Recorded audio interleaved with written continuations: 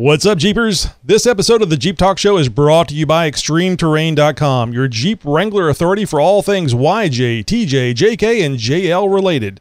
Extreme Terrain is dedicated to providing accurate information and top-notch customer service for the hottest Jeep parts around. Visit ExtremeTerrain.com today for guaranteed delivery by December 24th, available on most items ordered by December 21st. For all that and more details, visit www.extremeterrain.com. Episode 311, December 14th, 2017. You're listening to a 4x4 Radio Network podcast. Are you ready? It's the Jeep Talk Show. With Tammy on Wrangler, Tony and Josh on Cherokee. So sit back, strap in, and brace yourself. Local Jeep news, national Jeep news, and news from around the world. It's This Week in Jeep. And This Week in Jeep is brought to you by Amazon.com and the Amazon Echo devices. Are you listening to the show on an Amazon Echo? If you are, we have a special Jeep Wave just for you. And be sure you stay tuned in for later for how you can get exclusive Amazon Echo Jeep Talk Show content streamed right to your device. For now, though, I bet you're looking for the best way to make a difference this holiday season. So just go to jeeptalkshow.com/Amazon. And a small fraction from anything you purchase for that special someone this year using that link will go towards the Jeep Talk Show. If you like what you hear or have gotten any benefit from what we do here, well, then please consider giving back by using our link when shopping online. That's jeeptalkshow.com/Amazon. And we thank you in advance. Well, here's proof that Jeeps are nearly indestructible. Here's the scene. You're in Iowa. You're driving down Interstate 380 at typical freeway speeds on a mid-October morning around 7 a.m. It's not super dark, and you spot an erratic driver. You give him a little distance as a precautionary measure, and then watch the man try to navigate from the far left lane to the exit to I-80 that he just missed. You see the Jeep veer across the freeway, lose control of the Jeep, flip the Jeep, and watch in utter amazement as the Jeep lands back on its wheels. Now, as if this isn't enough of an expert from a Hollywood blockbuster, you witness the Jeep start back up and drive away on its intended last-minute course correction down I-80. Now, apparently, this is the chain of events that led to a North Liberty man to call police, who later caught up to the unbelievably still driving Jeep and its intoxicated driver. Deputies caught up to the Jeep on Interstate 80 near the Dodge Street exit in Iowa City. Authorities said the Wrangler had a crushed front passenger side A-pillar, a broken passenger side mirror, and, quote, obvious signs of damage from a vehicle that just suffered a rollover. Authorities pulled the driver, 28-year-old Joseph T. Farmer III, and detected signs of intoxication. Farmer was evaluated by paramedics at the scene and had minor injuries. Deputies said Farmer showed signs of being impaired by alcohol and marijuana during a field sobriety test. Farmer now faces 1 count of operating under the influence, a serious misdemeanor in Iowa. Well, this is definitely not what we meant by let's go out for a drink.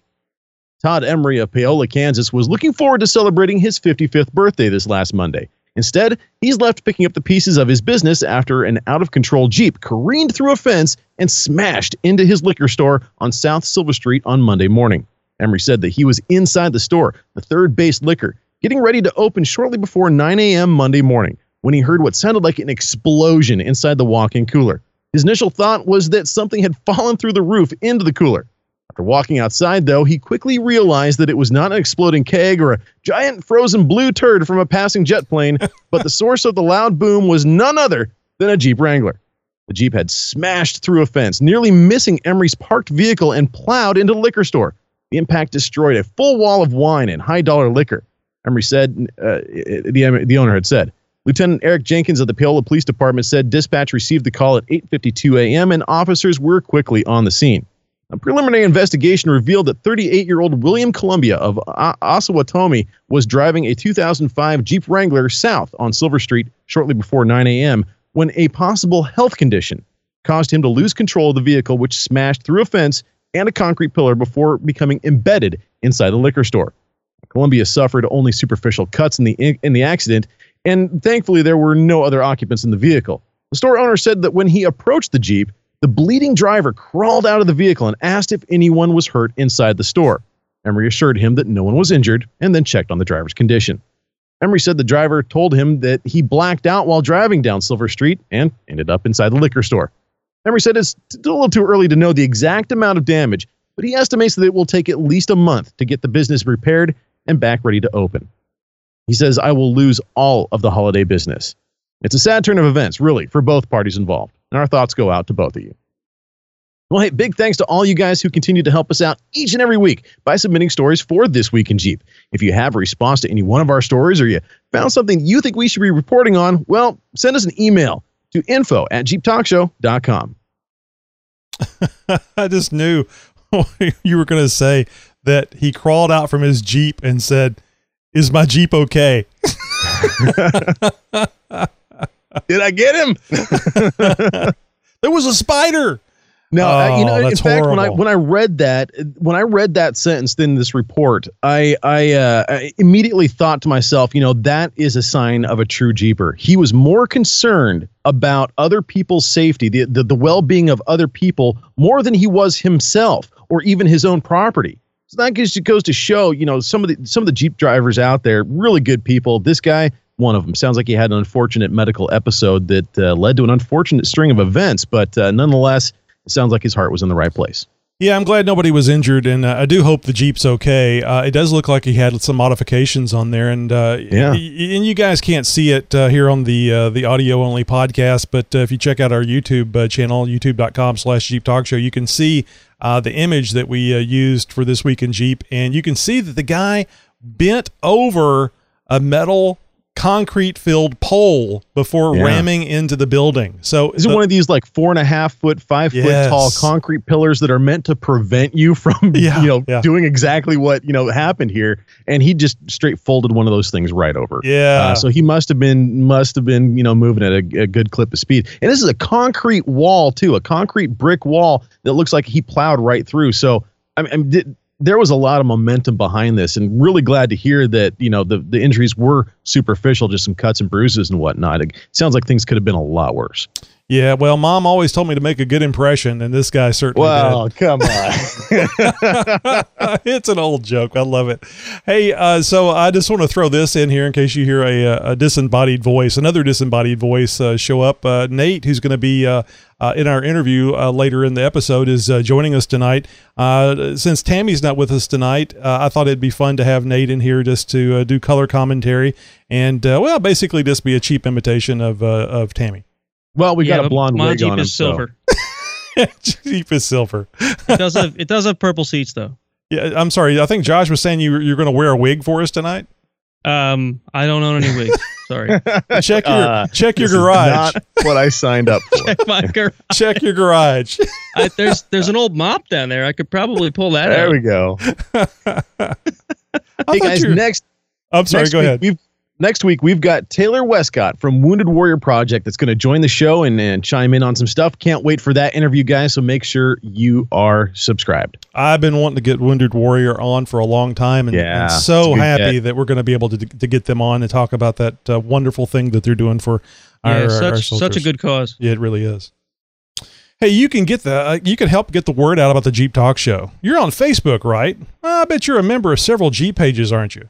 We're not taking a survey here, so it's okay. Just listen. All you have to do is post about the Jeep Talk Show on one of those pages, preferably all of them. You might want to ask permission first, but post something up directing them to our website, www.jeeptalkshow.com, or tell them how to install the Jeep Talk Show app on their phone. So we have I didn't have any idea that this was going to be a 27-part series having to do with airing up your tire and airing it down. But the wealth of knowledge that Steve 4.3LXJ has is so vast that we're going to be doing tonight. We're going to have Jeep tip number 5, airing up your tires. So pay attention, people. Get your pencils out. This is great information. Hi, this is Steve 4.3LXJ with another Jeep tip, and today we'd like to continue our series on airing up or airing down, whichever you prefer. But so far we've found all the ways to take air out of our tires, measure tires, air pressure, and we have started to put air back into our tires now, and we discussed small electric compressors. And some of you might be wondering, is there a way to get some serious air here and air tires up quickly? And yes, there are. We've just sort of been starting small and getting bigger as we go. And to set a benchmark for the discussions we're going to have in the future here, we're going to say that from now on, we're going to discuss systems that give us at least 5 cubic feet of air at 90 PSI. And that's a pretty good shop compressor. That's a compressor that'll run you about $450 on up in any tool store. And so that kind of compressor on a Jeep will air your tires up, a minute to a minute and a half per tire. And it'd be like airing your tires up in a shop with a compressor that's on a large tank. So the first compressor that I'd like to address is, it's not a cheap way to go, but if you're going to buy a winch anyway, and if you're going to buy a Warn, and I like Warn winches, they're good winches, the Warn power plant is a good way to go. And this compressor that is on the Warn power plant is rated at 5 cubic feet per minute at 90 PSI, which is right at our benchmark. And that's not a bad way to go. It's got about a half-gallon air tank on it, so it'll cycle on and off, and it's got everything you need for a compressor to operate, just like buying a air compressor at the store for your shop would work. And all you have to do is mount the thing, put the electricity to it from the battery, and plug into it, and turn it on, and away you go. And they run about $1,750 for a 9.5. That's a 9,500 pound winch. And for an extra $100, you can go up to a 12,000 pound winch with them. And they're good. It's probably the easiest way to get decent air on your Jeep. And if you're in the market for a winch, and I know some of you are going to be, this is probably the easiest thing for you to do, is just to take care of it all in one swell foop. Okay, so going on from there, the next thing that I want to discuss is using an existing air conditioning system compressor that is probably on most of your vehicles. Now, the thing about this is, if you decide to use this compressor, you're not going to have air conditioning anymore. So if air conditioning is important to you, this is not for you. But there are many of you out there that have Jeeps that you take the tops off in the summertime, and air conditioning in those kinds of conditions is fairly irrelevant, because you've got the good old 480 type air conditioning, 4 windows down and 80 miles an hour. So that's the next system we want to look at. And these compressors are actually pretty impressive. They'll pump up to 400 PSI, and they will produce about 11 cubic feet per minute. And they are dependent on engine RPM to achieve that, but they will do it. And so we're going to take a look at this. Now, you've got to run oil in the crankcase for these things, and we're going to talk about that in the next episode. But between now and then, I'm going to have a shameless plug for my own video on YouTube called Onboard Air the Right Way. And if you go there and look at this system, you can see it in action. I've got all the goodies on there. You don't have to have everything that I have, but there are certain minimum components. So if you do a little homework and take a look at that video, you'll see what I'm talking about in the subsequent podcasts that we're going to have on using an AC compressor. So until then, we'll see you on the trail. Wow, that's really cool. You know, I was looking up the Via Air 450C air compressor that I have still yet to install.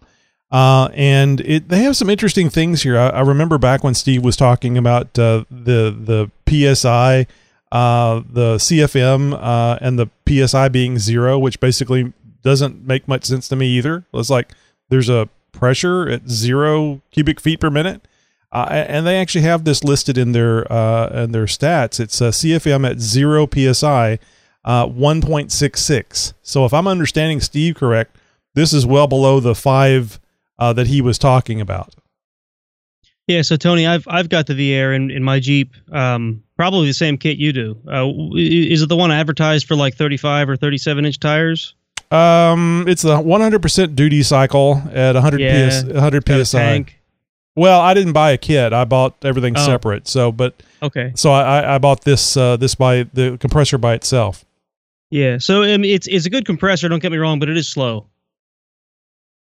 I don't want to disparage your purchase, but I'll say that it is kind of slow for airing up tires at the end of the day. The one good thing about that compressor, though, is the 100% duty cycle. So regardless of how long it's going to take to air those tires up, it's not going to thermal on you. It's not going to overheat. In fact, not only can you air up your rig, you can air up your buddies too, and not have to worry about, gee, am I going to melt my pump down or not? You know, so it might take a little bit longer, but you're kind of trading off speed for durability in that case, and not necessarily a bad trade-off if you got a little patience on the tail end of your wheeling day. But something's better than nothing. I always say. Absolutely. Don't get me wrong. I'm not trying to talk it down. I do use the thing, and it works well. And whatever, Nate. Just trying to talk. I don't think I would have changed my purchase just because of it. No, but it's really good information though. We're talking about specific numbers and stuff, and I'm a gearhead. I love the numbers and whatnot. And so when you actually have raw data to start comparing compressors, what's going to work, what's not, what's going to be slow, what's going to be fast, what's going to last, what's going to be heavy duty, what's not going to be worth putting in my glove box to begin with. Right. All that stuff. It gives you some numbers for comparison, so you can get out there, start doing some window shopping, start doing some online shopping and whatnot, start seeing what's out there, and start seeing what's going to fit with your budget and your needs. Well, it does pull 20 amps, which I do remember. Steve said that if it doesn't pull 20 amps, it isn't any good. So. You're listening to a 4x4 Radio Network podcast. You most certainly are. And if you don't know what the 4x4 Radio Network is, well, I encourage you to go there right now. In fact, it's very easy. 4x4radionetwork.com is what you type in. And it's going to take you right to the site where you can learn about the 4x4 podcast, the Center Steer podcast, the Trail Chasers podcast. And of course, you find us there too. It's your one-stop shop for all your off-road podcasting needs. And guys, it's 100% free.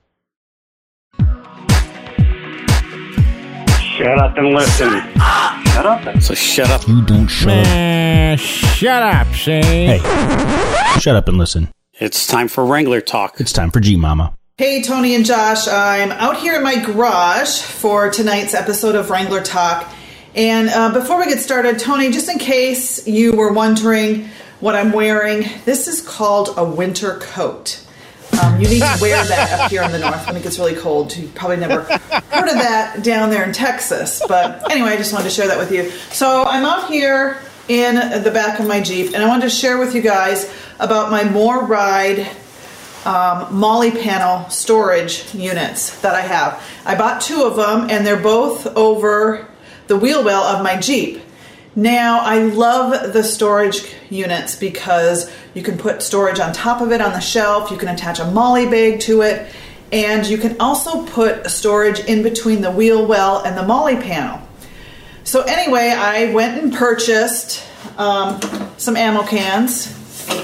These were green ammo cans. They still are. And I decided, of course, to spray paint mine purple. So I filled them up and I attached them to the Molly the MORryde shelf, and they come with these straps with buckles that you secure the ammo can with. So anyway, I filled them up, I put them on the shelf, I attached the strap, and driving down the road, I found a problem. Now, it's not a big problem because I was able to solve it, and I'm sure there's other ways to solve it, but as you're bouncing down the road in your Jeep, you hear this. And it drives me absolutely bonkers. I just couldn't take it anymore. And I posted on my social media. Some folks suggested that I attach like a magnet to it to keep it from moving. Maybe tape it to it, but then you have to pull the tape off to get the lid open, to get the stuff out. So anyway, the other day, as I'm recording an episode of my Jeep Mama's Garage, Nate, Extreme Wrangler Nate, SWB Crawler, did a little segment for me. He showed what's in the trunk of his Jeep. And I saw some really cool tool bags that he uses, and I thought, wow, those would be awesome. So I went ahead and I purchased 2 of these Craftsman canvas tool bags, and they're 13 inches across, and you can even get them on Amazon. So if you go to amazon.com/Jeep Talk Show, or is it jeeptalkshow.com/Amazon? Anyway, Tony will let you guys know. I'm out here in the garage. I don't have my notes with me. So anyway, I filled up these tool bags, which, by the way, both the ammo can contents, I could fill it into this canvas bag. 1. So now I can fill more stuff into the canvas bag. So anyway, I just wanted to share with you guys out there who have purchased this More Ride ammo can carrier shelf for the JKs. If you don't like that clanging of the ammo cans, you can get these Craftsman tool bags, and they'll fit perfectly, nice and snug on that little shelf. No more clanging noise, no more bouncing down the road and being annoyed. Now it comes time for filling up this second ammo, or this second tool bag. So Tony and Josh, sorry I couldn't be there with you tonight in the studio, but I thought I'd hang out here in my Jeep that I love so much. Back to you in the studio. So I was wondering where she was hiding. So I'm just thinking, she's out in the garage. So I'm just thinking, just off the top of my head, paracord? You could put some paracord around that clankety clank thing. Oh, and by the way, I know this was a video, guys, and of course you guys can't see it, but it will be available on our YouTube channel and on the jeeptalkshow.com in the show notes. So you can go over there and see exactly what Tammy was pointing to. So I'm going to take it really doesn't take much to get her to buy something, does it? It doesn't. I'm going to take a cue out of the high lift jack playbook, and you guys know how the high lift jack can rattle around and whatnot. We've got D-rings that can rattle around and stuff as well. There are all kinds of isolators out there for things that rattle. All across the board, all across the off-road industry, there's all kinds of them out there. There's also a lot of products out there that could be used for this. The paracord, that's a great idea. That's a good idea. Some small bungee cords just to kind of keep those handles down in place or something like that. Maybe even a ratchet strap. But something that I was thinking of is that the stuff that you would dip a tool handle in. It's not exactly the peel coat stuff, but it ends up kind of being like a rubberized coating almost. Heck, even some bed liner would probably work if you sprayed it on those handles in a few coats. But the tool handle coating stuff that I'm talking about, it might be a little bit harder to apply on those handles because I don't think they come off very easily. But nonetheless, I mean, you might have to get a little bit tricky as far as how you apply it all. But that would be a really good solution without having to switched from an ammo can to a canvas bag, if you will. And you could probably just wrap those handles in some nice rubberized tape too. The grip duct tape they put lots on and lots of duct tape. That's true. And you guys couldn't see it listening to the audio podcast, but you can probably, if you know Craftsman, you know what the colors for Craftsman are. It's red and black. So Tammy hates that clanking sound so much, she was actually willing to put a red and black bag in the back of her Jeep. You got a point. Hey, Jeepers, if you're looking for a source of Jeep tech info, how-tos, and a gathering of fellow like-minded Jeepers, then head over to our forum, jeeptalkforum.com. Once there, you can engage with other Jeepers, ask questions, get answers to your build questions, check out show and shine and off-road pics, read about events, modifications, even find a selection of written transcripts from segments right here on the Jeep Talk Show. And if you're worried about how you're going to be treated, don't worry. There's no flaming, no making fun, and of course, no such thing as a stupid question. Whether you're brand new to the Jeep world or you're on your 7th Jeep, there's something for every Jeeper at jeeptalkforum.com. We promise not to treat you the way we treat Nate. And with all these Nate references and Nate being here on the show with us tonight, it's kind of like a Nate episode. You're going to owe us some serious coin. You got any Bitcoin, Nate? No. See, you're a computer geek. I expected you to have it, but even if you do, saying no is the best answer. Yeah. Well, let's get over to our reviews, Josh, and we have a Facebook review. Yeah, we certainly do. And of course, if you guys would like to leave us a review or, a comment or anything, you've got all kinds of ways to do that. Find us on iTunes, Stitcher Radio, TuneIn.com, Facebook, YouTube, pretty much everywhere on the web, guys. You're going to find JeepTalkShow.com, and you're going to find a way to give us a review and leave us a comment. We got one here through Facebook. In fact, you can leave us a review and a comment on Facebook as well. Review the show there. Be sure to check us out, facebook.com/JeepTalkShow. And Mike Brown gave us a 5-star review. He says, love the show. Even though I have a black Jeep, LOL. It's an 06 TJ. I have an 88 YJ, and the wife has a 2016 Cherokee Latitude. So love the show. And Mike, we love the comment. And of course, the 5-star review as well. So tell me if this sounds familiar to you. This is a iTunes review that we got on December the 8th from General Jeep. Sound familiar yet? No, I don't think so. Awesome show, 5 stars. I drive an OTR truck. And never... Over the road, on the road. Off the road? Up OTR? Up to Rhoda, I think. Anyway, and never listened to a podcast before. Love this.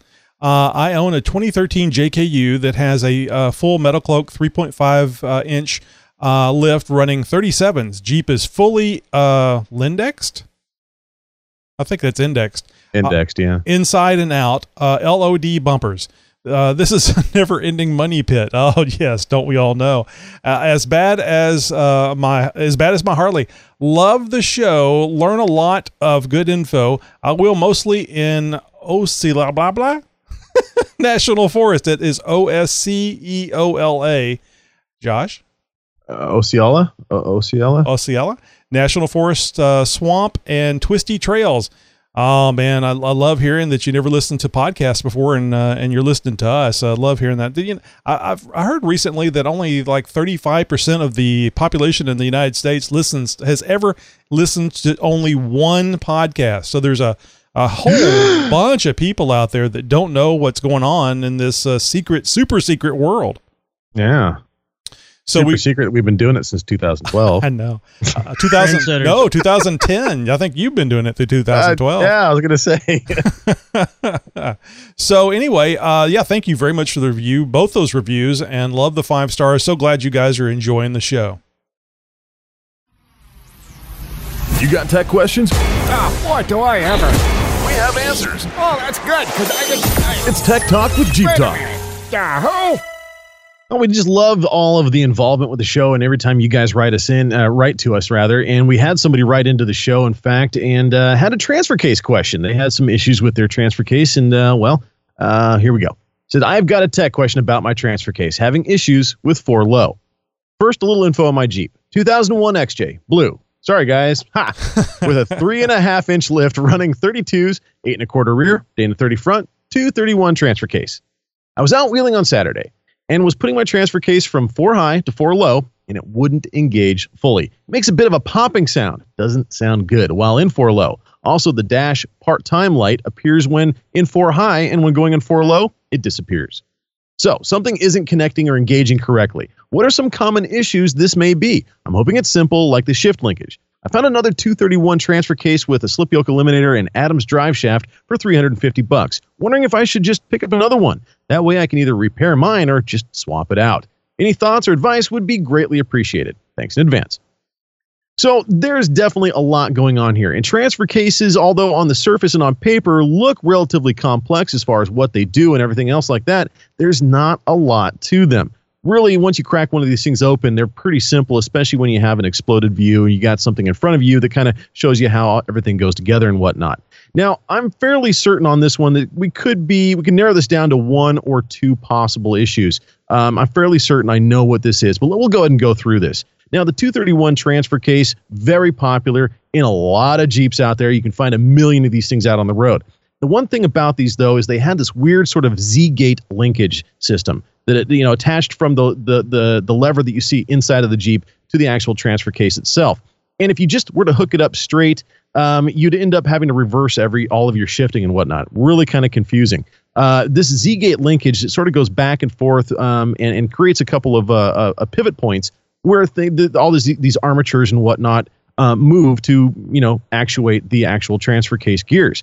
Now, this does have room for a little bit of adjustment. Anytime that something is swapped out or parts wear down or whatnot, well, they occasionally need to have a little bit of adjustment done. And the Z-gate linkage in the 231 transfer cases, and this is the same linkage as you'll find on the 242s or the 249s. It's all pretty much the same geometry as far as all that goes. And it all pretty much adjusts the same way. I think it's like a 13 or a 14 millimeter. It's a single socket. It's kind of on this little bit of a block of metal on a bar. And you can slide that back and forth to adjust where that grabs and how things are adjusted. Now, this is not going to be an easy adjustment. You need to have two people. One person underneath that can kind of know what they're doing, and somebody up top that can actuate that lever, move things back and forth. Not a hard job to do. And of course, you're not really going to screw anything up. You just kind of have to remember where things are marked, where they're at, maybe mark where they're at, and that way you can go back if you make things out of adjustment too far. Now, there could be some other things going on here as well, outside of just the linkage adjustment being a little bit out of whack. Obviously, there's a bunch of stuff going on inside the transfer case. Now, the one thing with these 231 and 242, 249 transfer cases, they are a chain-driven transfer case. Now, Tony, in the recent history, has actually talked about some issues that he's had with his transfer case with the chain. And his chain got stretched, wasn't able to stay in four-wheel drive, and was making some noises. Now, there are other symptoms that would come along with this. I'm not 100% sure that in this case, this Jeeper's chain is stretched. It could be, but I'm thinking there might be some other things going on as well. Now, the light on the dash is really what makes me think that there's some other things going on here. It's not just maybe a stretched chain or something like that. It makes me think that we have an actual adjustment issue. Now, since the internals aren't getting shifted into the position that they need to be, that makes me think that, okay, this, the part inside the transfer case that gets moved into a position to where it actuates that switch that turns the light on in the dash isn't getting put into the right position all the way. That makes me believe that there is an adjustment problem.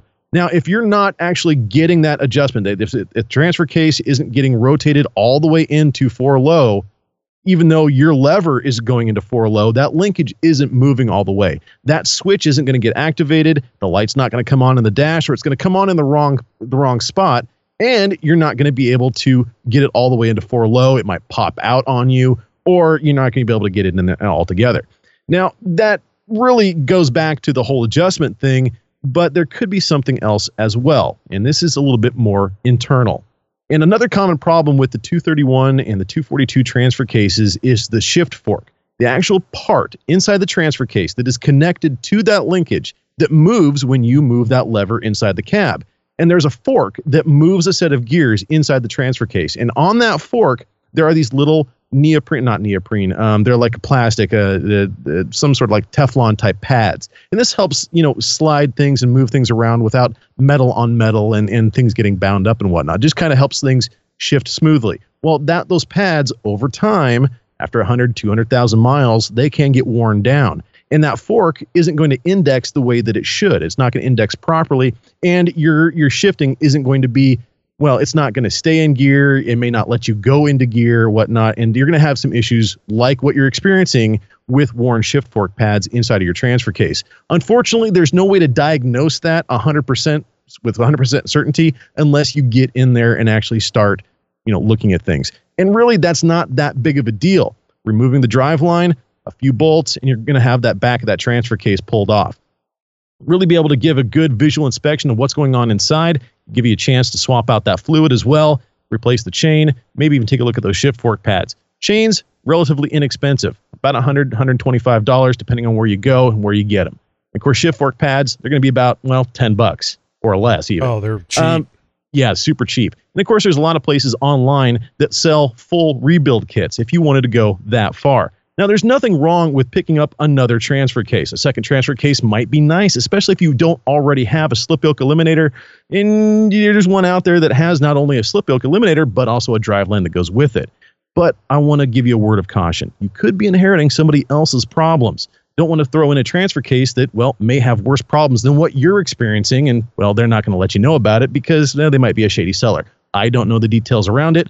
I'm only speculating and just kind of giving you a heads up of what you could experience. But having an extra 231 transfer case sitting on the workbench gives you an opportunity to maybe build it up, build a super 231. There are a lot of write-ups out there that tells you how to do this, how to increase the strength of a 231, and even put in a too low kit in there or a super low kit.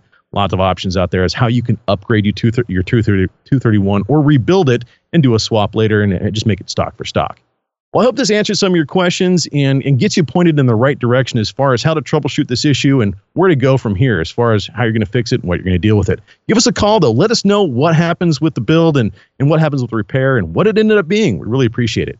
Coming up in future episodes, Jeepers, we'll be talking about cold air intakes for Jeeps. And we're going to get into some tips and advice when it comes into shock replacements as well.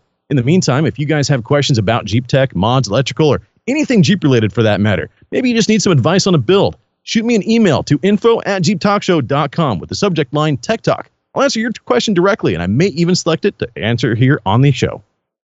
I probably would have to hear the popping noise or more importantly, feel it. Because when a chain's popping, over one of those gears or both those gears inside the transfer case, you feel it throughout the entire Jeep. It's just a horrible feeling.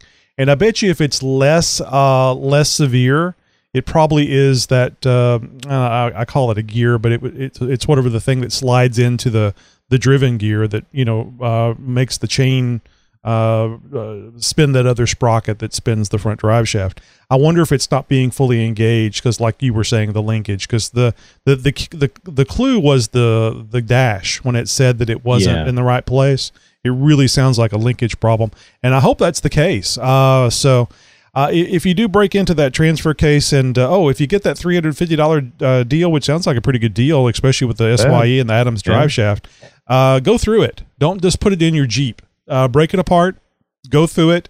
You'll have to wait a little bit longer before you go all four-wheeling, but you want to make sure what you have before you take it off-road.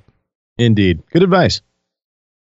Yeah, spot on that linkage too. I did a transmission swap once on that old YJ and had to fabricate new bracketry to hold the TK shifter back on the transmission, and everything was out of whack. It took me months to get that thing straightened. There's some companies out there. I know Terraflex makes a whole linkage replacement kit, but it doesn't work on the XJs. It only works on the TJs and the LJs, I believe. But there's a company out there called Novak, which makes a cable shift modification. You take out all that crappy linkage, you take out all that bracketry, you take all that stuff out, and you put in this cable shift linkage. And I swear to God, you can shift from two-wheel drive to four-low using your pinky. It is buttery smooth. So if any of you guys out there have for sure some linkage issues, you're out there after every wheeling trip trying to get that linkage adjusted just right. And trust me, like Nate said, they are finicky. It could take you a while to get that just right. So what's your time worth at the end of the day? You're going to spend a month fiddling with this thing, or you're going to drop a couple $100 to swap in a cable linkage? Where do you listen to the Jeep Talk Show? What are you talking about, man? Where do you listen to the Jeep Talk Show? I got no idea what the heck. Where do you listen to the Jeep Talk Show at? Get out of my face, yo. Hey, where do you listen to the Jeep Talk Show at? Underwater. Hey, where do you listen to the Jeep Talk Show at? In the bubble bath. Where do you listen to the Jeep Talk Show at? No clue. And where do you listen to the Jeep Talk Show at? While flexing on stumps. Where do you listen to the Jeep Talk Show at? Hey, where do you listen to the Jeep Talk Show at? Hey, where do you listen to the Jeep Talk Show at? I would assume on the radio. The Jeep Talk Show, available on iTunes and at JeepTalkShow.com. I'm Ryan from ExtremeTerrain.com, and I want to tell you about the Jeep Wrangler Learning Center.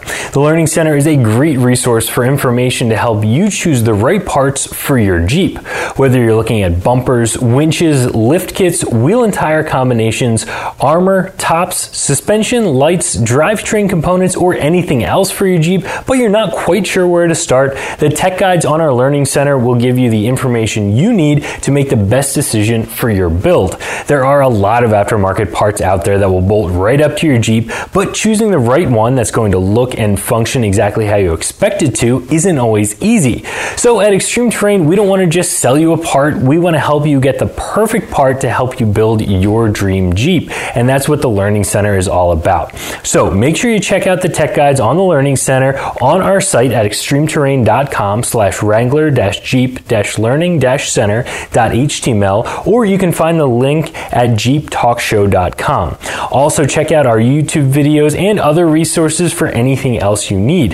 If you still have questions, you can always call one of our Jeep experts at 1-844-887-6501 to get you even more information and even more help. All these resources are available for YJs, TJs, JKs, and we're working on bringing you the best information on the brand new JL as soon as possible.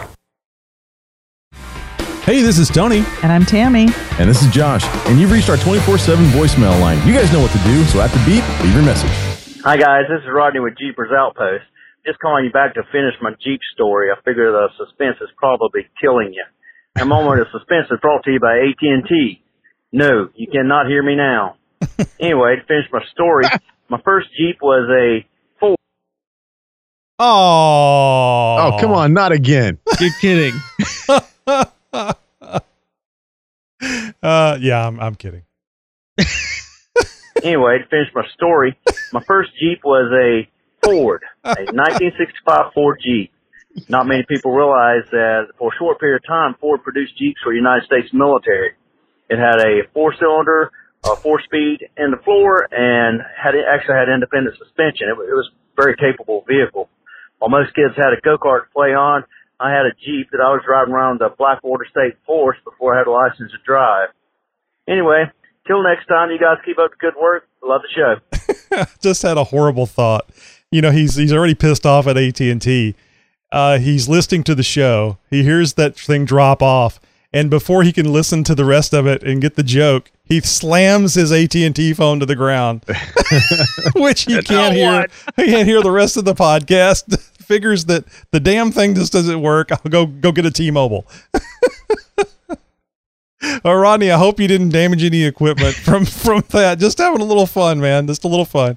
Yeah, no, really appreciate you calling back in though, and finishing off that story, man. So keep listening though. Nate says, "I wish that's the only thing Tony would ever do to me on my voicemails." Yeah, you know the first voicemail I left you guys got cut off too, if I remember. I think so. And there was, I think there was one that was just the audio was just horrible on it. Yeah. I've had voicemail issues. No, I mean, I don't think it was any fault of your own. I think it was just like where you were or something. Because I think you like to call in while you're driving into work. Yeah. One of them I was on speakerphone in the car and it just didn't pick up. No speakerphone. That won't work. I'll just mention, especially if you're in a Jeep. No speakerphone when you're calling on the voicemails. Believe me. Yeah. It'll be good for you and it'll be good for all of us if you don't use a speakerphone. But we love hearing from you irregardless. That's not a word. Regardless? No, the other one you used. Conregardless? Listen? Listen? That's it. I'm out.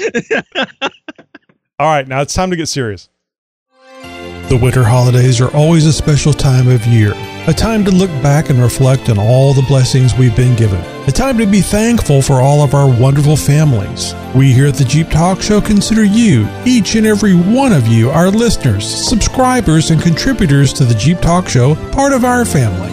We feel blessed that you let us be a part of your lives. We are humbled by your reviews, your thoughts, your humor, and well wishes. We are honored that you chose to join in on the Jeep Talk Show fun and shenanigans while we bring you Jeep and off-road tech and a wee bit of humor here and there. For Josh, Tammy, and myself and all of our contributors, have a very Merry Christmas, Happy Hanukkah, and a Jeep-tacular New Year. Merry Christmas! Ho, ho, ho! I don't know. After listening to that, I think I may have a future in the funeral home. I can talk to folks while they're, picking out $6,000 caskets, which is probably cheap. Very somber to read there. Yeah. You're really laying it on there, Tony. Well, and I'd like to say that is very, very correct. You know, everybody is part of our family except for Nate. And speaking of words that don't exist. Nate? No. At the end of your, never mind. Jeep-tacular, was it? Hey, Tammy wrote that. I'll just give her the credit. That's strategery. Infotainment. Hey, there's a series of bad words being used in advertisement for years and years. The Jeep even does it. So hey, we're just, we're hopping on the bandwagon. So okay. So Nate, are you ready for your interview? Yeah, totally. Let's do that. We'll put some commentary over it. From around the world.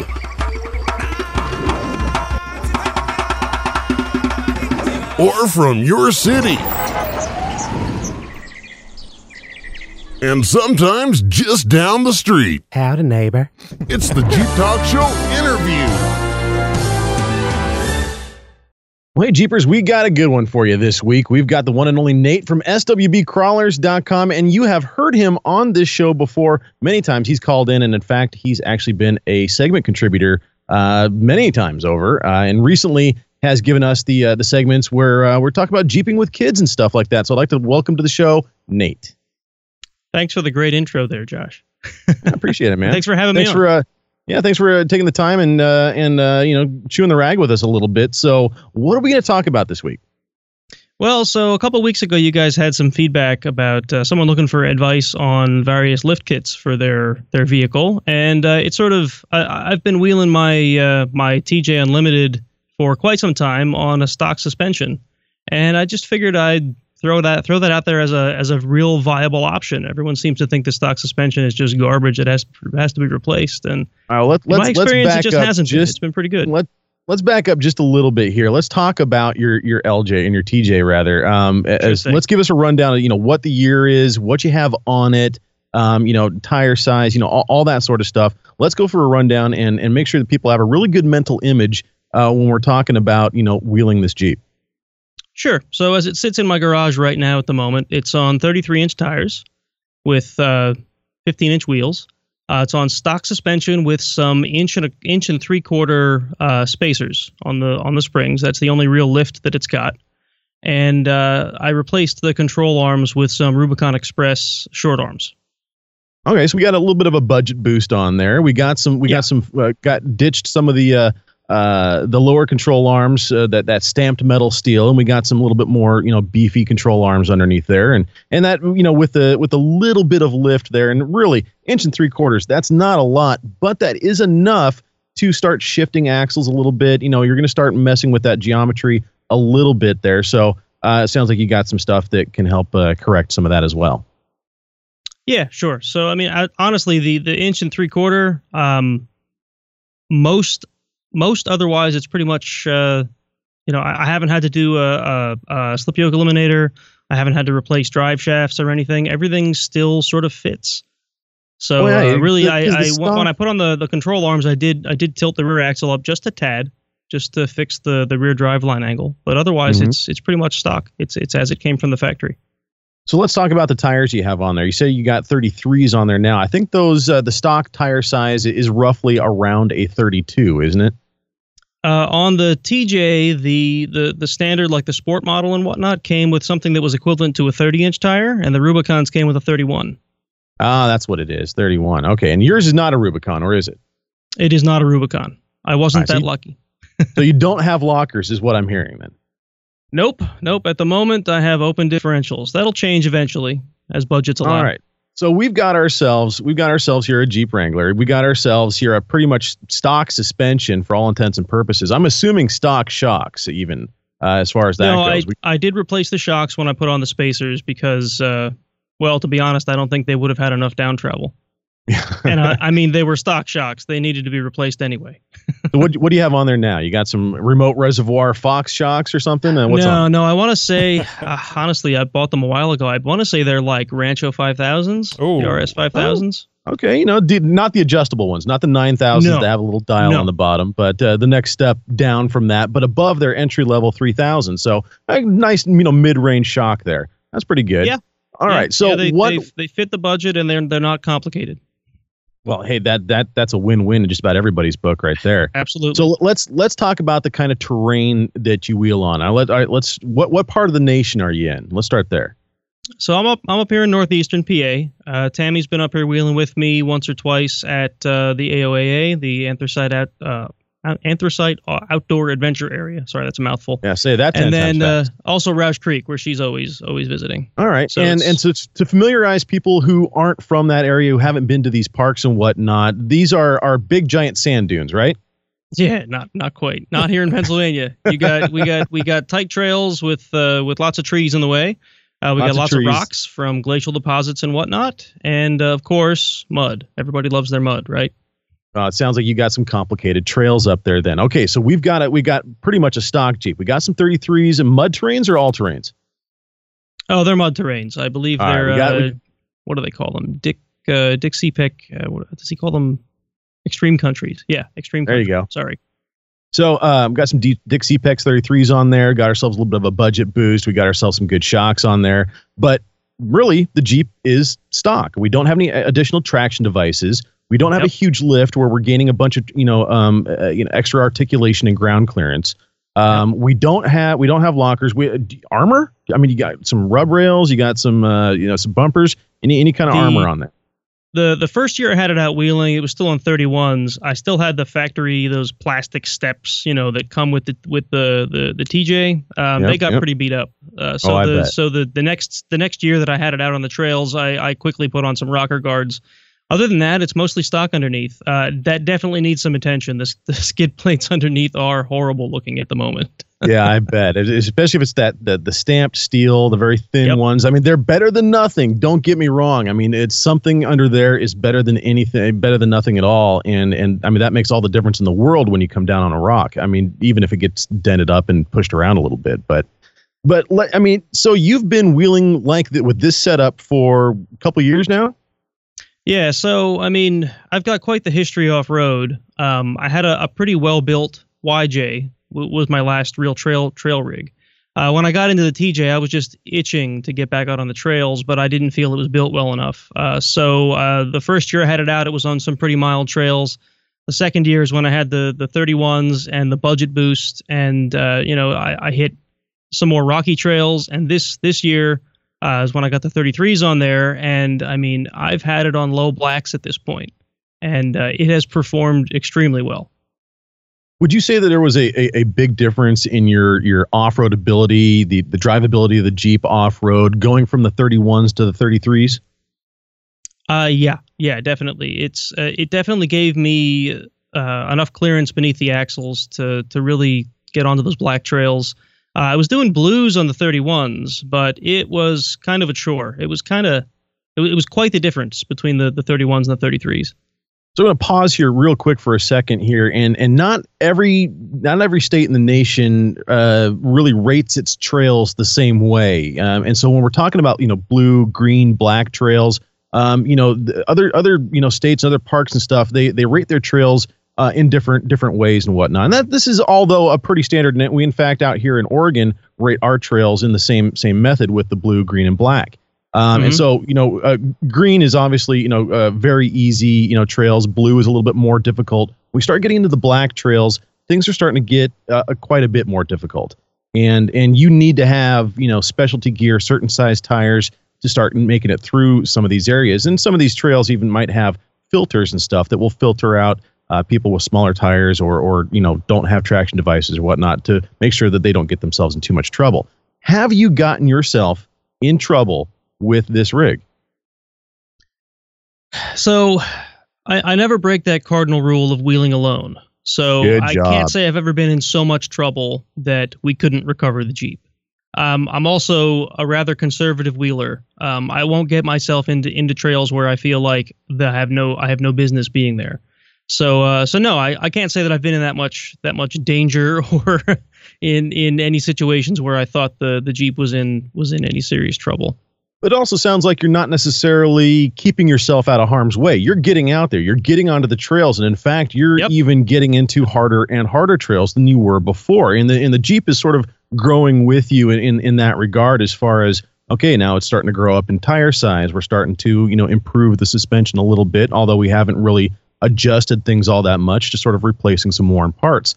Here, it sounds like your stock Jeep is very capable. In fact, anybody out there with a stock Jeep who has, little to no modifications could be doing these more difficult and getting into some of the, entry-level extreme trails here. If somebody's running, stock suspension, they've never been off-road before, what sort of advice might you have for them? Yeah, so I also volunteer for the Jeep Jamboree, and I guide on some high green, low blue trails there. And the sort of participants we see at the Jamboree, they come out with completely bone stock, right off the showroom floor, even just, sport model 4-door and 2-door JKs, right? Mm-hmm. Obviously, the Rubicons perform very well, but those stock JKs can go through such... They can do things you wouldn't expect. The average user or the average owner probably never would have imagined it when they signed that paperwork and brought their rig home from the dealership. Really, I got to say I'm a big fan of wheel what you got, and when you start breaking things or you start finding limitations, upgrade when you need it. Don't just rush out and get yourself the lift and tires that you see on the internet. Just get out there and see what it's capable of. Well, I've long since said that Jeeps don't break; they just give us opportunities for upgrades. Absolutely. So, I myself am a big proponent of wheeling what you got for, as far as that goes. Don't wait until your build is complete before you finally take your rig out. But by that point in time, you're not going to have enough seat time to know what to do with that rig. So, getting out there while you have, the ability to, while your Jeep is, it's ready to go off the showroom floor, like you said. And I think that would apply to just about any generation of Jeep. Yeah, I would say. I mean, I don't know about those new Cherokees. Yeah. Well, actually, back when they first came out, I think Jeep was trying to prove that, okay, hey, we built this, car Jeep that, but it still has this off-road prowess. Here, look at us, navigate the Rubicon with it. Now, I've never, navigated anything as difficult as the Rubicon with anything as quite as stock as the newer Cherokees. But when I first got my first XJ, it was bone stock. I mean, I was the third owner. I bought it from the daughter of the parents who had purchased the vehicle brand new off the showroom floor, almost like a second owner here. It had never been off-road. In fact, when I got it, it had some 50% Yokohama Geolanders on it.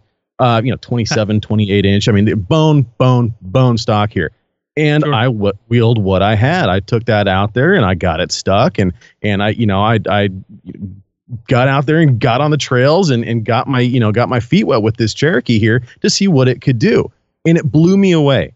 Honestly, the first time that I had that thing out, I thought, okay, I'm going to be, asking somebody for to pull some cable to help me out of here. It was raining. It was slick. The trails were muddy. I didn't have the traction that I needed to navigate half the trails that I was on. Or so I thought. And I made it through a lot of this stuff just, with, keeping a level head on my shoulders, minding where my wheel placement was and all that sort of stuff. And that's the kind of stuff that you really help these guys with stock rigs navigate through on, the Jeeper Jamboree type of stuff. And so we're, with the seat time that you've gained, being this guide and whatnot, you've been able to sort of impart this knowledge of how to wheel a stock Jeep to these other fresh Jeepers. Yeah, and honestly, that's why I do it. I wish I had someone doing that for me when I got started in the sport, because we all made those mistakes. You see the Jeeps in the magazines and you feel like that's what you need to go off road, when really all you need is the willingness to get out there and try it out. We all joke about those Cherokees, but to be honest, there's two people I know. One is a friend of mine who's had his off-road, and it actually performs well enough. It doesn't perform like a Wrangler, but it's capable. And there's another guy who does blue and even black trails in his. I've met him through the Jamboree and through another run I was on. It's very slightly modified, slightly lifted. I don't know what size tires he's on, but I mean, a little bit of seat time in the thing. You learn how the thing behaves. And he's doing pretty well with the thing. So Well, that goes a long way, really. A little bit of seat time, having a little bit of instruction, somebody out there to spot you and tell you, okay, do this instead of that. Don't, do what what your instincts are telling you. Listen to what I'm going to tell you, where you need to place your tires and all that stuff. And you sort of, with experience and with that seat time and everything, you start building up that knowledge and whatnot. And so I really commend you and of course all the other guides out there with like Jeeper Jamboree and these other events who take new Jeepers out there and show them something about their Jeep that they may not have thought was possible. And I'm assuming that you kind of had the similar experience with this TJ back on the 31s, taking it out, wheeling what you had, and finding out, boy, what this thing can really do. Yeah, it really is. It really is amazing what Jeep is sending off the showroom floors. Even for my 05, that probably spent most of its life before I got it cruising around the highways in New Jersey. So somebody out there who might be thinking about buying a new might be buying any Jeep at all, whether it be a new Jeep or a used Jeep or whatnot. Maybe some advice to them about maybe you don't have to go out and spend $10,000 on suspension to get out there and have some fun with your Jeep. Yeah, I mean, absolutely. Before I had the LJ, I had a JK, and I had it out wheeling a few times, and I just felt like everything was just so expensive in the JK market. The TJ is a little better, but there's just more of it out there. So, yeah, I've definitely been upgrading out of necessity and not out of just part envy. And I recommend anyone that's building a Jeep try to follow that model. Otherwise, you just spend a whole lot of money, and you might not even know why. Get a lot of show and not a lot of go. Yeah, I mean, yeah, those parts you're buying might very well be capable, but if you're not ready to use them yet, what's the point? That's a good point. That's a good point. And that raises a question as to whether or not you get out there and overcome your fears or not. Am I going to break my rig? Am I going to damage something? Am I going to get stuck? There's a lot of things that you can put in front of yourself to get in the way of you getting out on the trail. Did you experience any of that, before you finally be like, okay, 4 low, here we go? So I'd say back in the early days, absolutely. I had a YJ. I had almost as soon as I bought it, I put a 3.5-inch lift on it. I got it up to 33s. I even went around and found an XJ Dana 44 out of an 87, I believe it was. And I swapped in a Detroit Logger in the rear. And at the time, I just wasn't an extreme wheeler. And all of these modifications I was doing, sure, when I was ready to use them, they were there. And the Jeep was pretty capable. But I'm sure I could have saved a lot of money and just taken the thing out and had lots of fun without having to, build up debts or empty the bank account. Boy, ain't that the truth? Yeah, there's a lot that you can do with the Jeep without modifying it, and of course, Absolutely. There's a lot that you can do with the modifications. And being smart about those modifications, like you said, not really diving into that part envy because everybody else is running this, so I must too. There's something to be said about reputation and everything, but that term part envy, I'm glad you brought that up because that definitely can set you apart from the other guys who have taken the time to get the seat time, to gain the experience, to gain the knowledge base by talking to a lot of people and talking to other Jeepers out there who are running gear, who are, running different kinds of setups and whatnot. You can see what works, what doesn't, what might work for you, what might not, all this other stuff. And of course you're getting your feet wet and getting knowledge and experience the entire time. And hey, let's not throw, let's not discount the fun that we're going to have too. So I've been sitting here listening for a little bit, Nate, Tony here. I just wanted to, a question came to mind since you had the YJ before. Did you see a big difference between wheeling the YJ, which I would assume that you had some stock experience with the YJ, and wheeling the TJ? So the TJ, there's two major differences. Obviously, there's the change from leaf springs to coil springs. Just about anybody should know that. Right. But the LJ is an automatic, where the YJ was a manual. Now, I love driving a manual, but I got to say that off-road, that automatic that I fought against buying for so long, it just makes things so easy. I can literally point this Jeep at what I want and think about where I'm putting tires instead of making sure I slip the clutch just right to get just enough wheel spin and worry about whether it's going to stall and, whether I'm going to have enough dexterity in my feet to keep it running up that steep incline. Heel toe. Yeah. Heel toe. Yeah. So would you say that if you're wheeling a standard transmission Jeep, you're more of a man? I can't answer that because I'm driving an automatic. No, don't get me wrong. I would drive an automatic in a heartbeat. When I bought the LJ, I'm not going to say I was in a bind, but I was really itching to get out of the JK. And what I found was an automatic, and I settled for it. And I got to say that I don't regret it. It works really well. I was one of those guys that that would see an automatic on the trail and go, "What are you doing?" Now that I've driven one, forget it. I'll drive either, but yeah.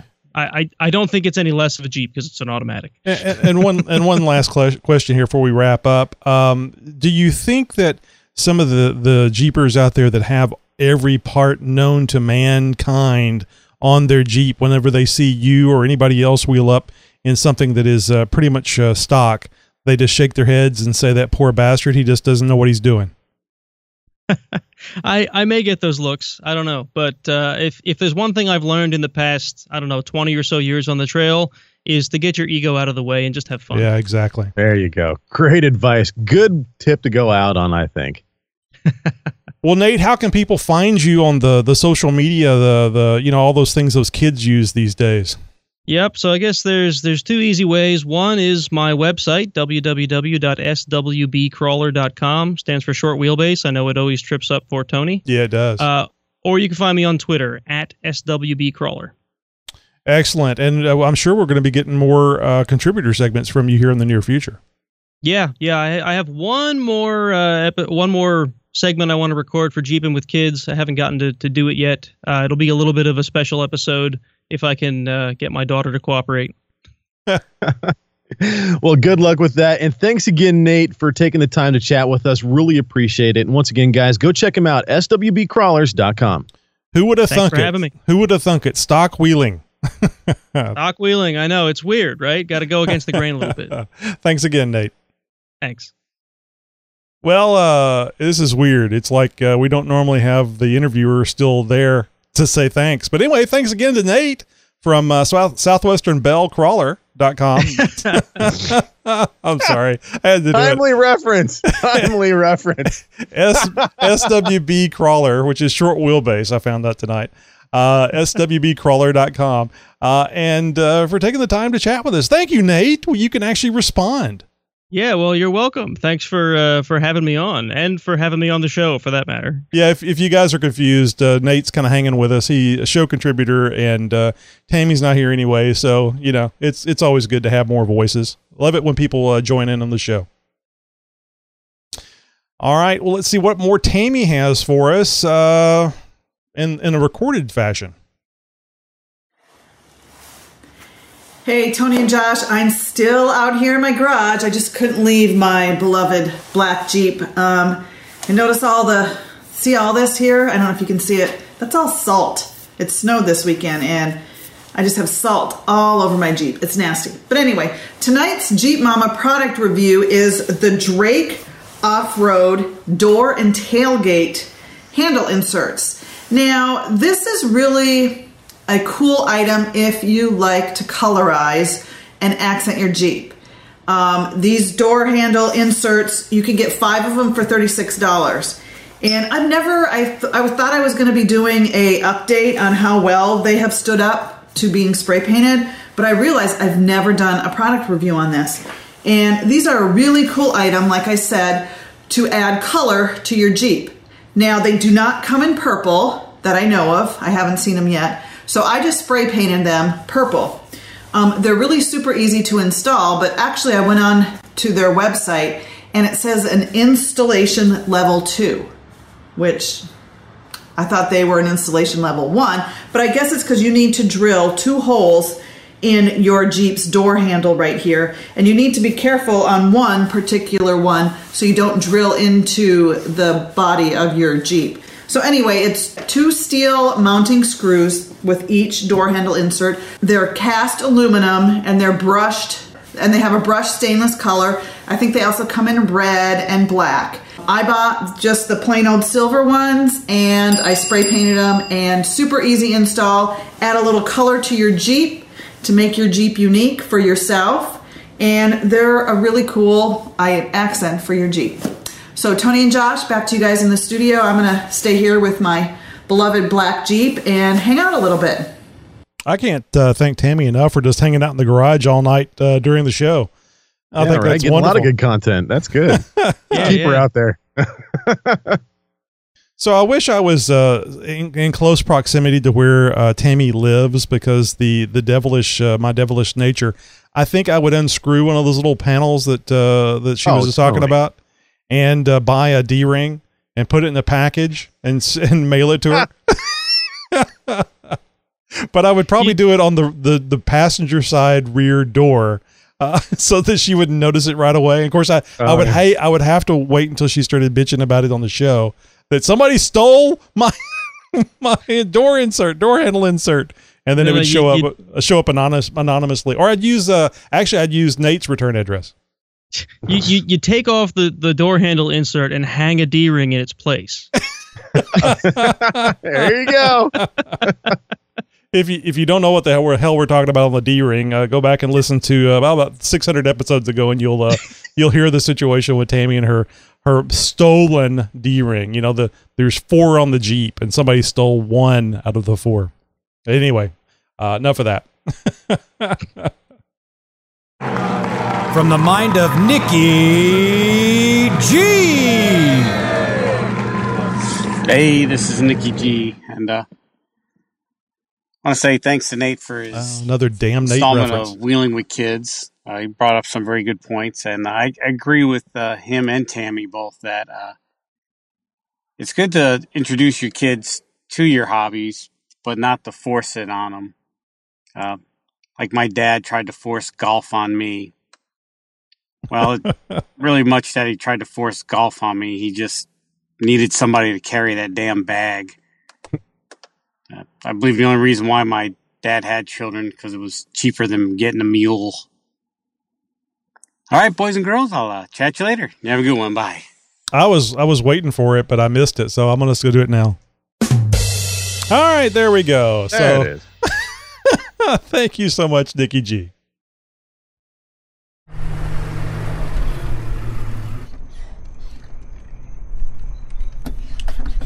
Josh, where's your Jeep? Well, apparently it's not here.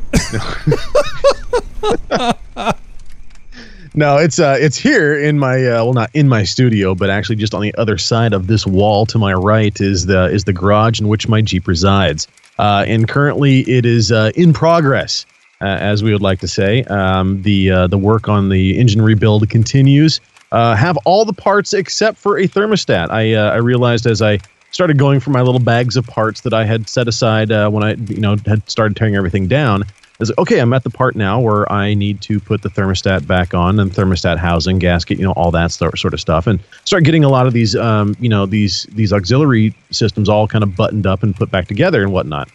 And so I go to that bag to go pull the thermostat out, and I learned an important lesson that a thermostat, even if it's only been installed for a matter of a few weeks, will turn into a giant block of rust if left out of the vehicle for a year or two. Yeah. So the thermostat, no big deal. I mean, it's a cheap part, easy to replace and whatnot. I just have to go source one. I haven't had the time yet this week, and so it's one of these things to where there's not a whole lot I can do until I kind of start getting some of this other stuff involved. I don't want to get the water pump on until I get the thermostat on, and all this other stuff. But the timing set's done. I've done a lot of engine dressing and stuff along the way.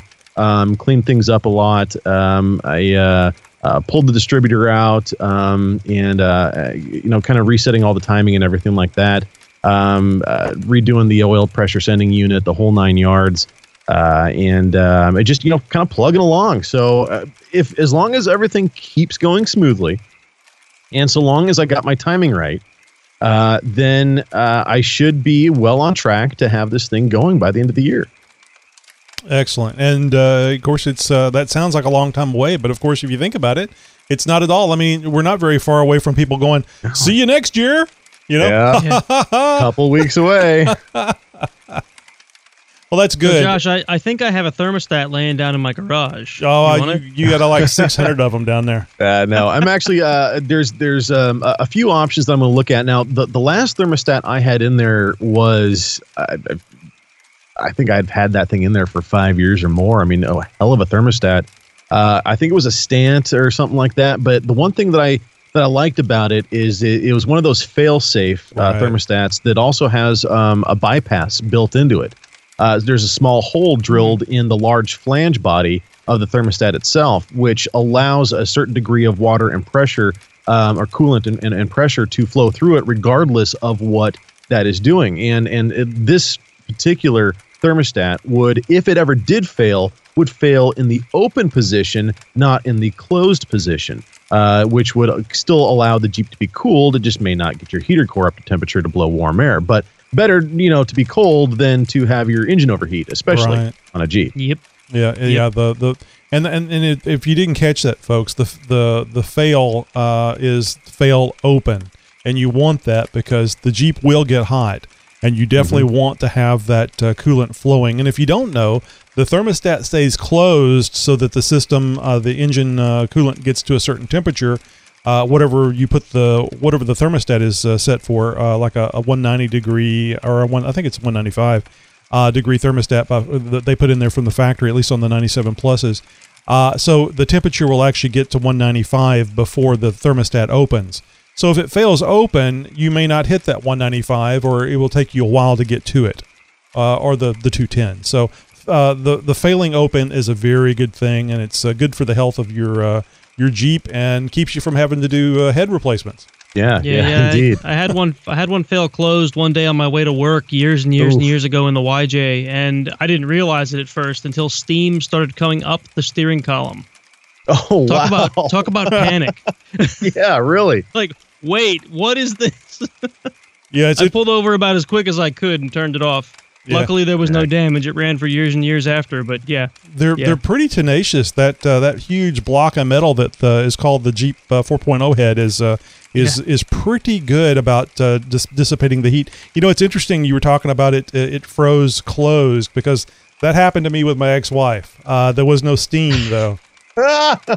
No real indicators. No, it was just I was on my way to work, just like you, and it froze closed. Well, that's one of the things I'm actually considering doing with the thermostat swap. Is while I have to go out and go buy a new one, I'm thinking about throwing a 180 degree thermostat in there instead of the 195, just to get that thing to open up a little bit sooner. I really put my Jeep through the paces. It's not a daily driver anymore. And so when it does get used, it gets used. And so, I want to make sure that I've got something in there that's really going to help protect me. And if I get an extra, 15 degrees of prophylactic protection, I'll take it. So, any thoughts about wiring up a switch on your electric fan so you can just keep that thing on all the time? Yeah, see, this is the problem when you delve into something like a rebuild of a Jeep, because you start getting into these, while you're in there sort of things. And it's getting to the point of where it's like, crap, I've got all this stuff torn apart. I've got all these opportunities to do all this other stuff while I'm in there. I might as well XYZ. And so this is one of these things. Instead of wiring up a switch for the auxiliary fan or whatever, I'm just going to get rid of the clutch fan. I'm going electric. You might be able to get away with it up there. Down here in the deep south, electric fans ain't going to make it. At least not at the RPMs that these things run at.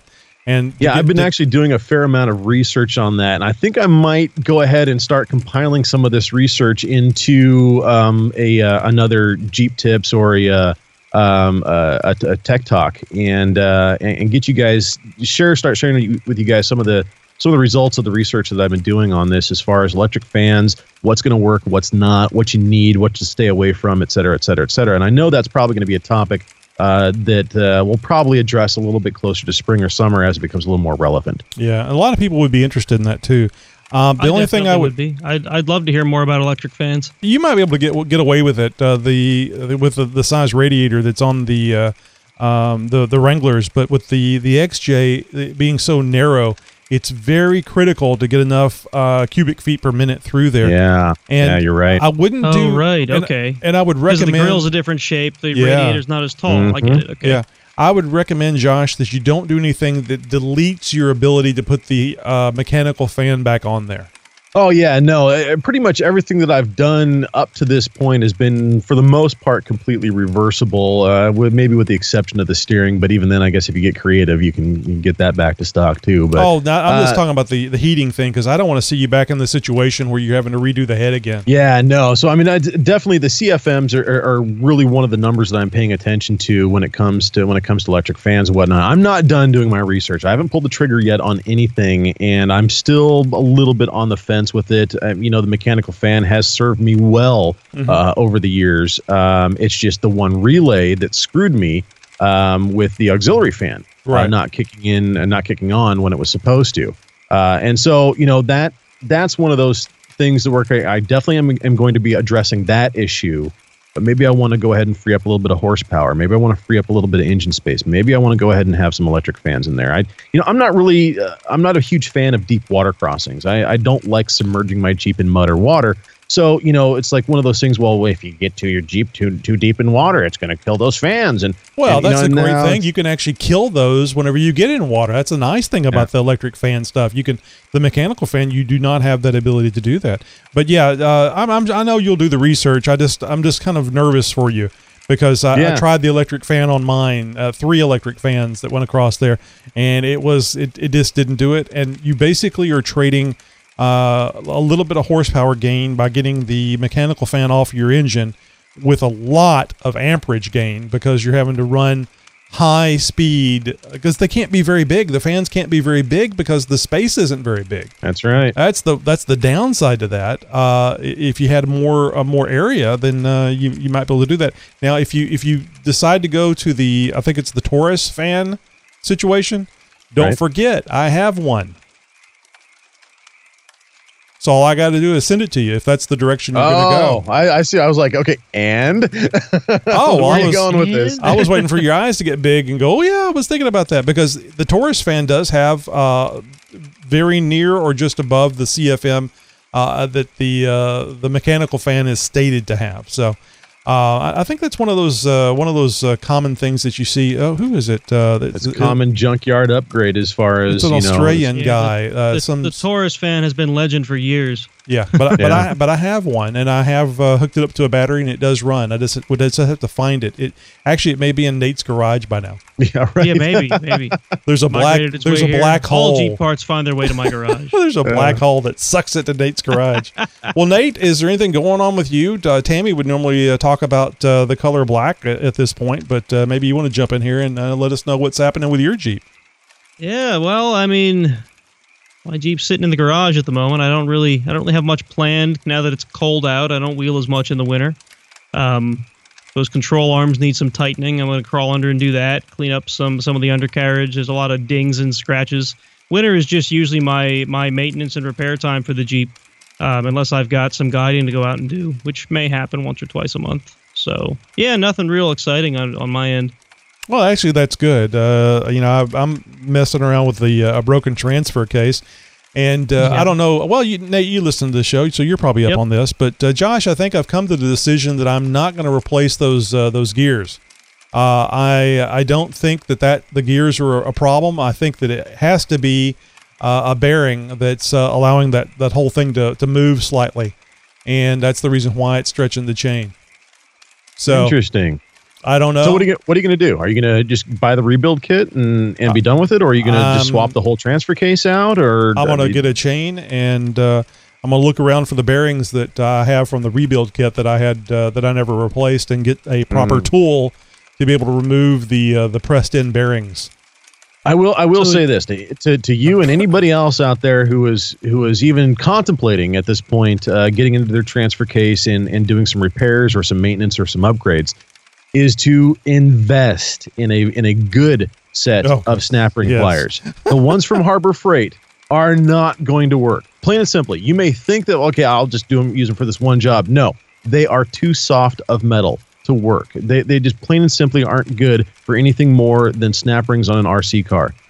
So go to your local tool store, Harbor Freight, a Home Depot or Lowe's, or even, something like Craftsman. that. Craftsman, there you go. Invest in a decent set of snap ring pliers. You cannot do transfer case work without a set of snap ring pliers, and having a good pair is really going to make all the difference in the world. So what is it you always tell people? You haven't done it in a while, but the Harbor Freight snap ring pliers will kill you.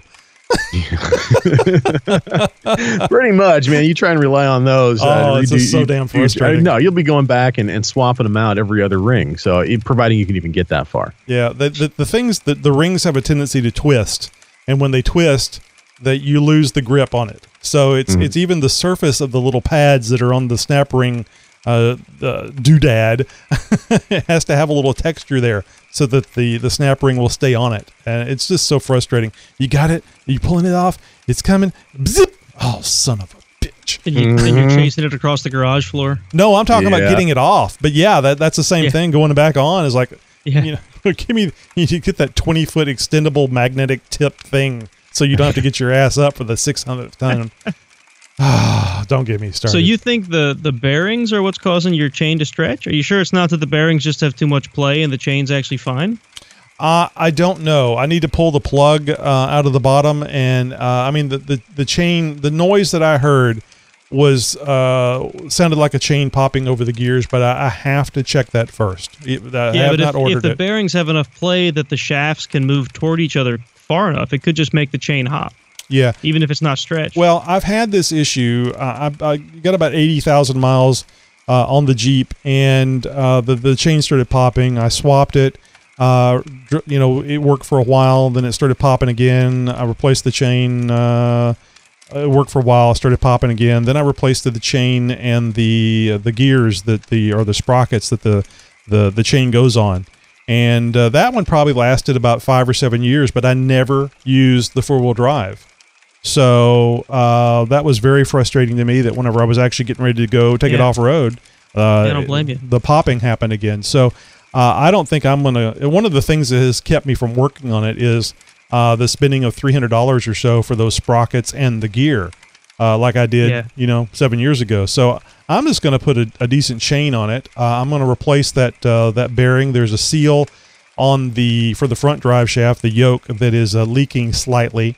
And I'll get another oil pump that go in there. I think it's ridiculous to break apart a transfer case and reuse the oil pump. It's like $40, and that for sure will stretch a chain if the oil pump isn't working properly. So a new screen, that goes on the bottom of the straw that connects to the oil pump, and I'll call it a day.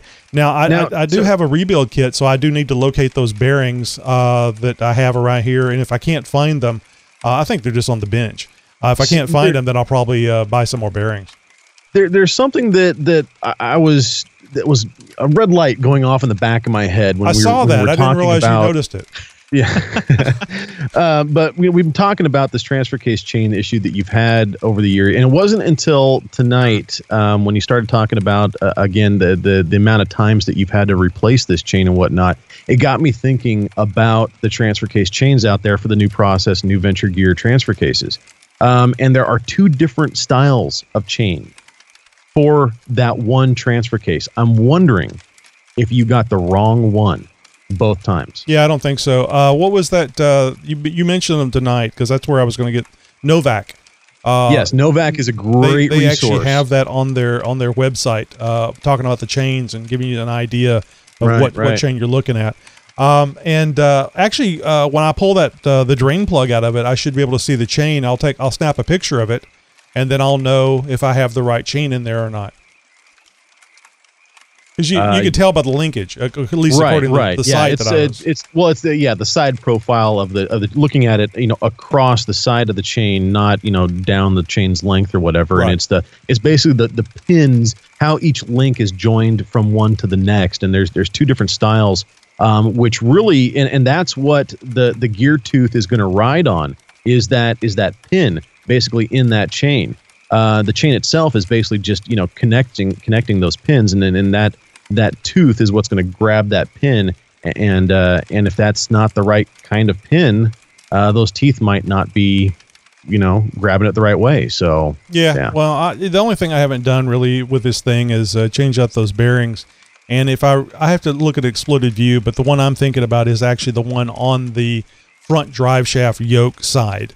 And it really, in my mind anyway, it could be either one. I may be totally wrong about this, but this thing's happened so many times. I got to try something different, either that or another transfer case. So also too, I'll mention this again. Haven't mentioned it several shows. If you've got a NP 242J transfer case that especially if you're in the Houston area, I'd love to pick it up from you, because I just as soon break apart one that I can play with and go through and get it all right.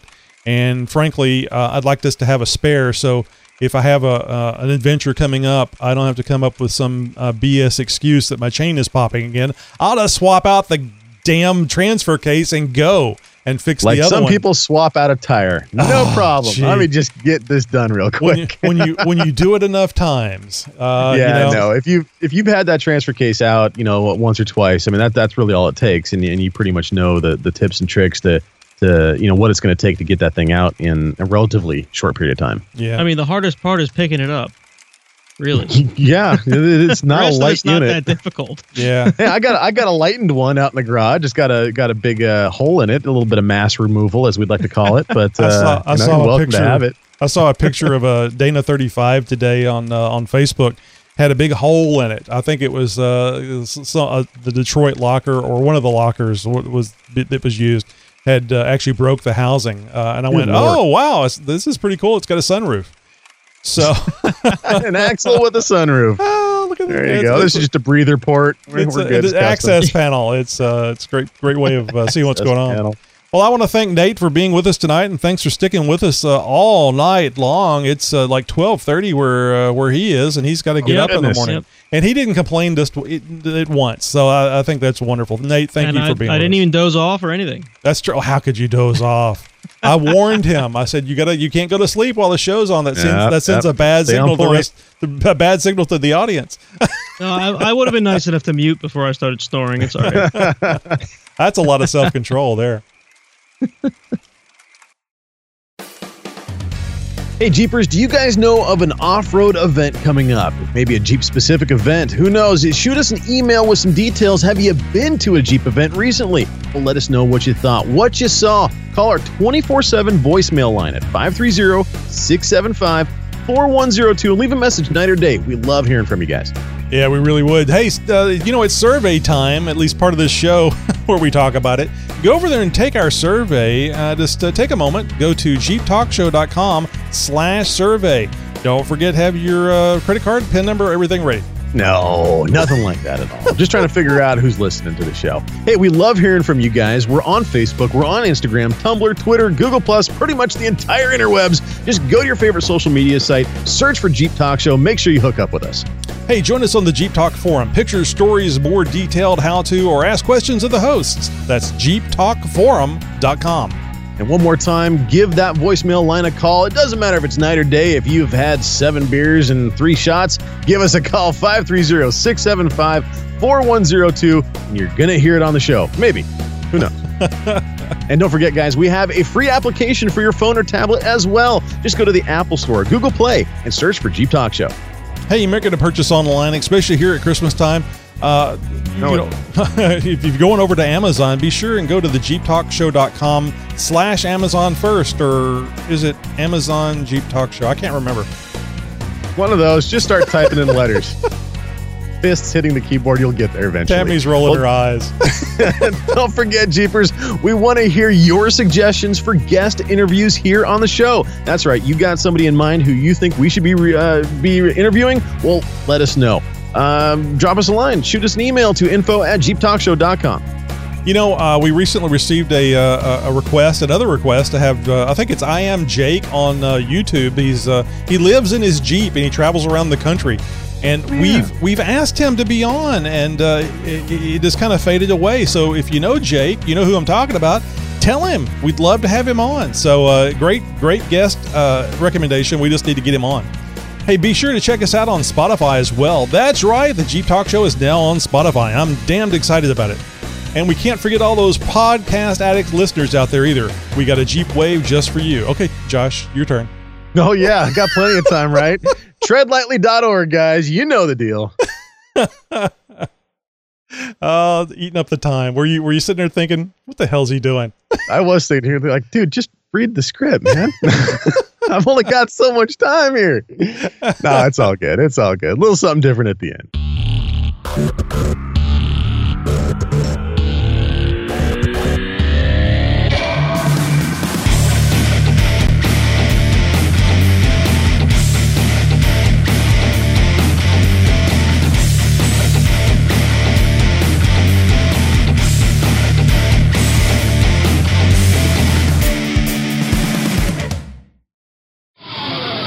Podcasting since 2010. Well, ho, ho, ho!